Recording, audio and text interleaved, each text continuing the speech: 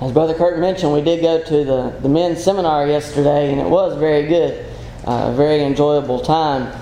I've forgotten how many people I knew, but I was just sitting in the back. And whenever we would have a break, I'd have like 5 or 6 of them that would come up and say my name or speak to me. I had some that passed me. One of them passed me and said my name. I don't even know who it was. I didn't even get to turn around quick enough to see. But anyway, it was very good to have that fellowship and that time to learn as well. We're starting a new series for this month, and I kind of like doing the month-long series. We're doing a month-long series this month on the Great Commission, as it is given in Matthew chapter 28 and verses 18 through 20. As we know, the Great Commission was delivered to Jesus' disciples following His resurrection. And this commission is also given to us as well, not just the apostles that were present, but to us as Christians. In Matthew 28, beginning with verse 18, it says, "And Jesus came and spoke to them, saying, All authority has been given to me in heaven and on earth.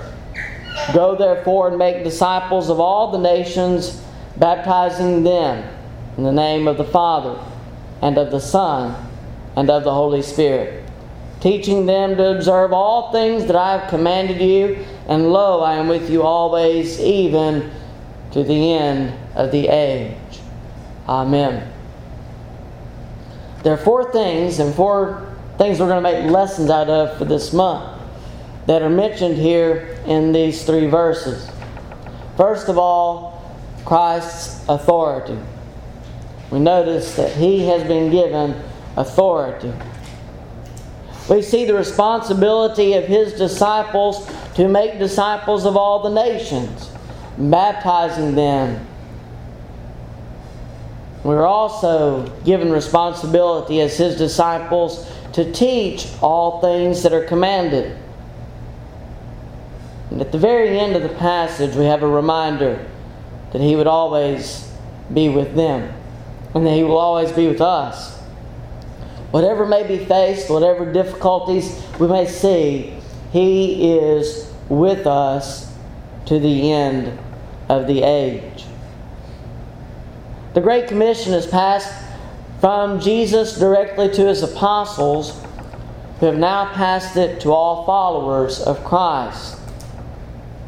In the absence of the apostles today, we carry this commission to the current generation. And if we should fail to make disciples, then we have allowed the purpose and the mission of the church to fail as well. It's very sobering for us that we are commanded to make disciples of all nations. And that's something that we must do. Our lesson objective for today is to learn about the authority that is given to Christ in particular. To look at His authority, how it is given to Him, and what that means for us today.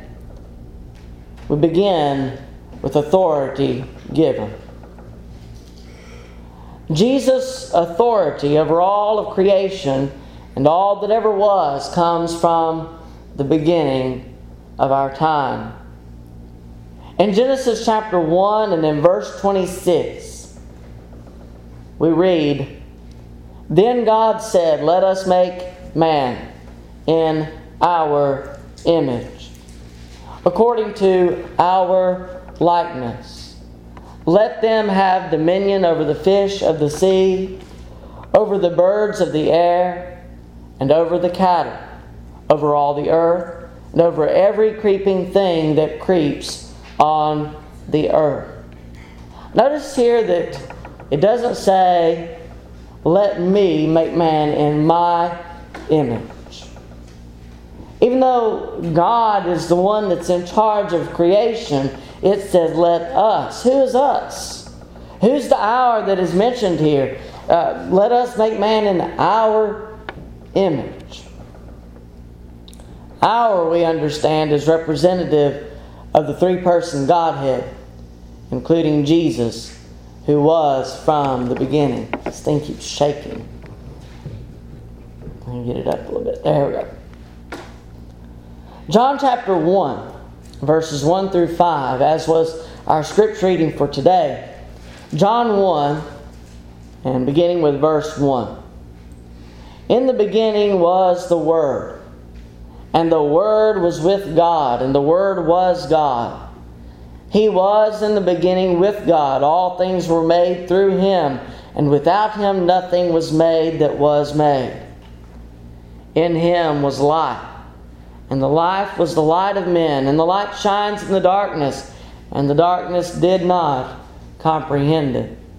The next few verses of chapter 1, we understand who the Word was. The Word was Jesus. In the beginning was the Word, and the Word was with God, and the Word was God. Jesus is God, and He was from the beginning. Jesus didn't begin with His birth on earth, but He was from the beginning. Now we have to ask a question in regard to this authority, and especially in light of what we read in Matthew 28 and verse 18. Did Jesus always possess this authority over all in the way that He possessed it from the beginning? And the answer to that would be no. And I find this very interesting, but there are a couple of different passages throughout the New Testament that show us that this authority was diminished, at least to some degree, in Him coming to earth. We understand that Jesus was made to be man, who was, as it is referred to in Hebrews chapter 2, a little lower than the angels. And particularly in Hebrews chapter 2 and verse 9, it says this, Hebrews 2 and verse 9, "But we see Jesus, who is made a little lower than the angels, for the suffering of death, crowned with glory and honor, that He, by the grace of God, might taste death for everyone." Now there does come a point in His ministry and in His being that this authority is restored to Him, at least to some degree, in His time on earth. But He was made to be a little lower than the angels by becoming man. We also find in chapter 8 of Hebrews, and in verse 4, that He could not be priest on earth. Hebrews 8 and verse 4, "For if He were on earth, He would not be a priest, since there are priests who offer the gifts according to the law." So even though we know Him as the great high priest, while on earth He could not serve as priest. So the authority that Jesus possessed was at least somewhat diminished from what it had been from the creation. When He came to earth, He gave up some of His authority to become one of us. Then we ask the question, when did Jesus regain His authority? There are differences of opinion in regard to that subject. Some believe that He might have regained this authority at His baptism, or maybe at the Transfiguration on the mountain. In both instances, we hear the words from God, "This is my beloved Son, in whom I am well pleased." And on one occasion, "Hear ye Him." And some believe that maybe that is when He regains His authority. And there's also the belief that His authority wasn't regained until His death on the cross. And I'm more likely to lean toward that one.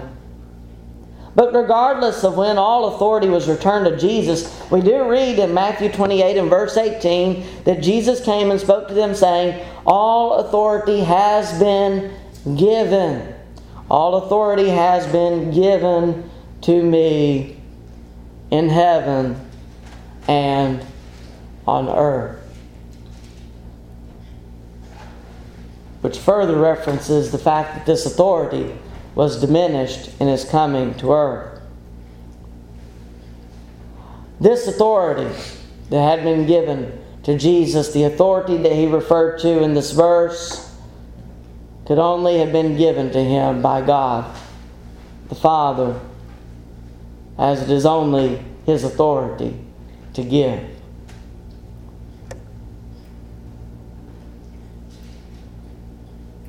We also read in Scripture of authority proclaimed. This authority was given, this authority was also proclaimed. Even before Jesus came to earth, it was prophesied that He would come and how He would come. In Isaiah chapter 9, verses 6 through 7, Isaiah chapter 9, beginning with verse 6. For unto us a child is born, unto us a son is given, and the government will be upon His shoulder, and His name will be called Wonderful, Counselor, Mighty God, Everlasting Father, Prince of Peace. Of the increase of His government and peace, there will be no end. Upon the throne of David and over His kingdom, to order it and establish it with judgment and justice from that time forward, even forever. The zeal of the Lord of hosts will perform this. It was prophesied that Jesus would come. And it was prophesied that these names would be the ones that would be used to refer to Him and to His authority and to His government. Wonderful Counselor, Mighty God, Everlasting Father, Prince of Peace.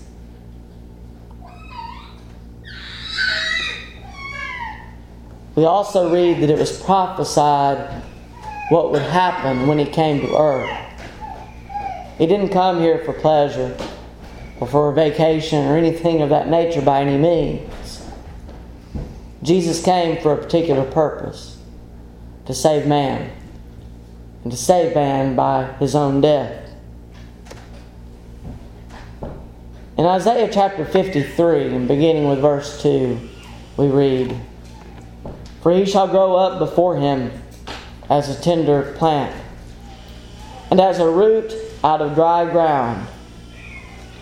He has no form or comeliness. And when we see Him, there is no beauty that we should desire Him. He is despised and rejected by men, a man of sorrows and acquainted with grief. And we hid, as it were, our faces from Him. He was despised, and we did not esteem Him. Surely He has borne our griefs and carried our sorrows. Yet we esteemed Him stricken, smitten by God, and afflicted. But He was wounded for our transgression. He was bruised for our iniquities. The chastisement for our peace was upon Him, and by His stripes we are healed. All we like sheep have gone astray. We have turned every one to his own way, and the Lord has laid on Him the iniquity of us all. He was oppressed, and He was afflicted, yet He opened not His mouth. He was taken from prison and from judgment. And who will declare His generation? For He was cut off from the land of the living. For the transgressions of my people He was stricken. And they made His grave with the wicked, but with the rich at His death, because He had done no violence, nor was any deceit in His mouth. Yet it pleased the Lord to bruise Him. He has put him to grief. When you make his soul an offering for sin, he shall see his seed. He shall prolong his days. And the pleasure of the Lord shall prosper in his hand. He shall see the labor of his soul and be satisfied. By his knowledge my righteous servant shall justify many, for he shall bear their iniquities. Therefore I will divide him a portion with the great, and he shall divide the spoil with the strong, because he poured out his soul unto death. And he was numbered with the transgressors, and he bore the sin of many, and he made intercession for the transgressors. These words were fulfilled in the New Testament as we read. In coming to earth, Jesus fulfilled his purpose to offer himself as a sacrifice for the sins of mankind. Forgiveness is offered to all, though only a few will accept it in obedience. We do realize that some authority was given to Christ while he was on earth. Some of the authority that he laid down in coming and being born as man was given to him in the fulfillment of prophecy and in what happened within the Scriptures. At his baptism, we read in Mark chapter 1, verses 9 through 11, it came to pass in those days that Jesus came from Nazareth of Galilee and was baptized by John in the Jordan. And immediately coming up from the water, he saw the heavens parting and the Spirit descending upon him like a dove. Then a voice came from heaven, "You are my beloved Son, in whom I am well pleased." In the Transfiguration on the mountain in Mark 9, verses 2 through 7, we read, "Now after 6 days, Jesus took Peter, James, and John, and led them up on a high mountain apart by themselves. And he was transfigured before them. His clothes became shining, exceedingly white, like snow, such as no launderer on earth can whiten them.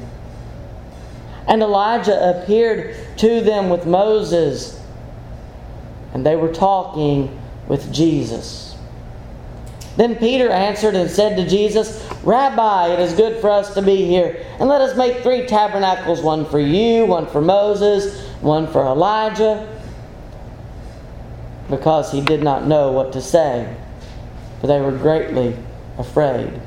As we're going to find out in our Wednesday night class in a few weeks, Peter was often guilty of speaking before he thought. And here we read that he didn't even know what to say, so this is what he said.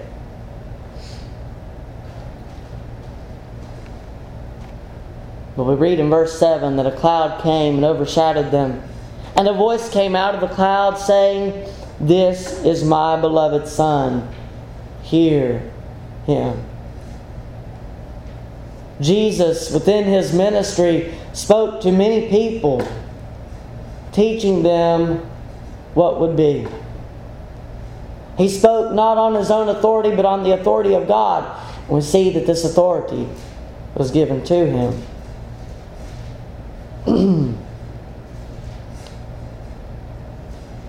Though he was given authority to proclaim the Word of God to the Jews, it wasn't until after his resurrection that authority over death and hell was fully realized. Mention of Christ's final authority is made in Hebrews 8 and verse 6.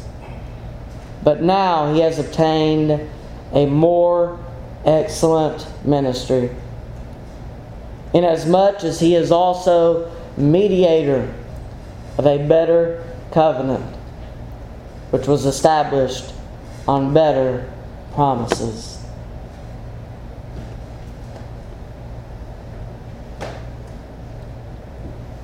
All authority has been given unto Christ in heaven and on earth. We see that He has authority over all today.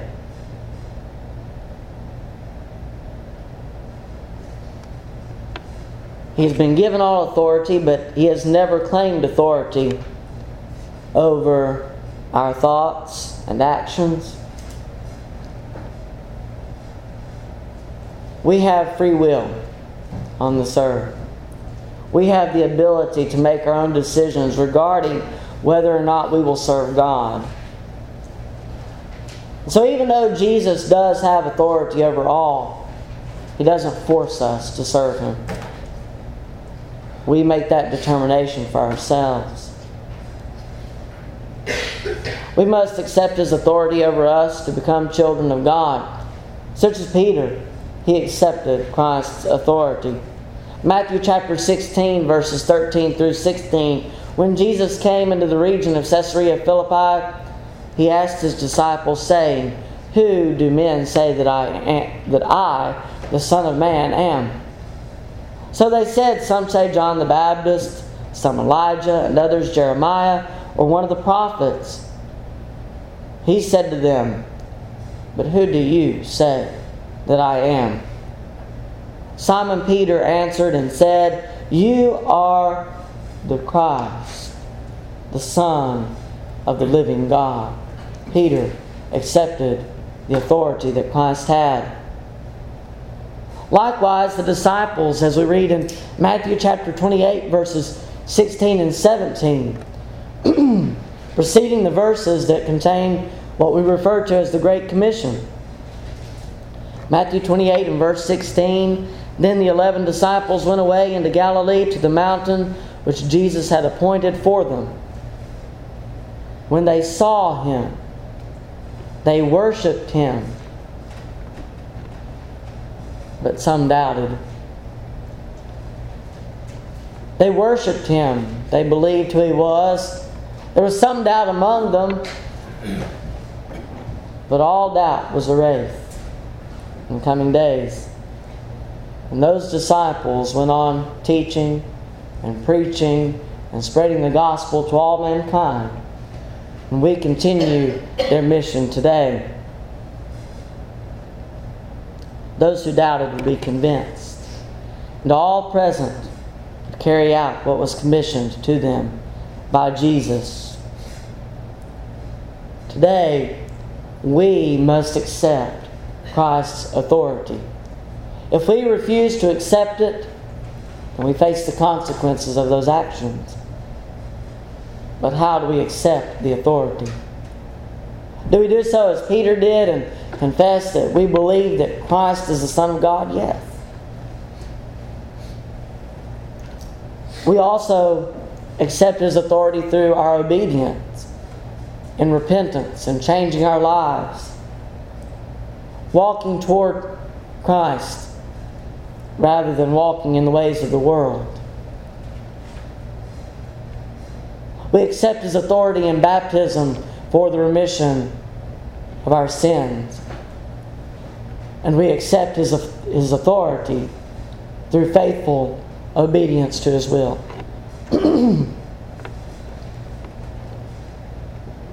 We make a decision in our lives of whether or not we want to serve God. I believe that all of us have made that decision. But maybe you've not. Maybe there's something lacking. Maybe you've not become a Christian. Maybe you've not accepted His authority through obedience to the gospel plan of salvation. Maybe it is that you've not continued in faithful service throughout your life. Maybe you have need of coming back to Him, rededicating your life to Him, asking for prayer on your behalf, asking for forgiveness for something that you've done. Maybe you simply realize that you cannot do it on your own. Have you accepted Christ's authority? Are you living a faithful life as a Christian? If there's anything that we can assist you with today in accepting His authority, allow us to do so. As together we stand and as we sing.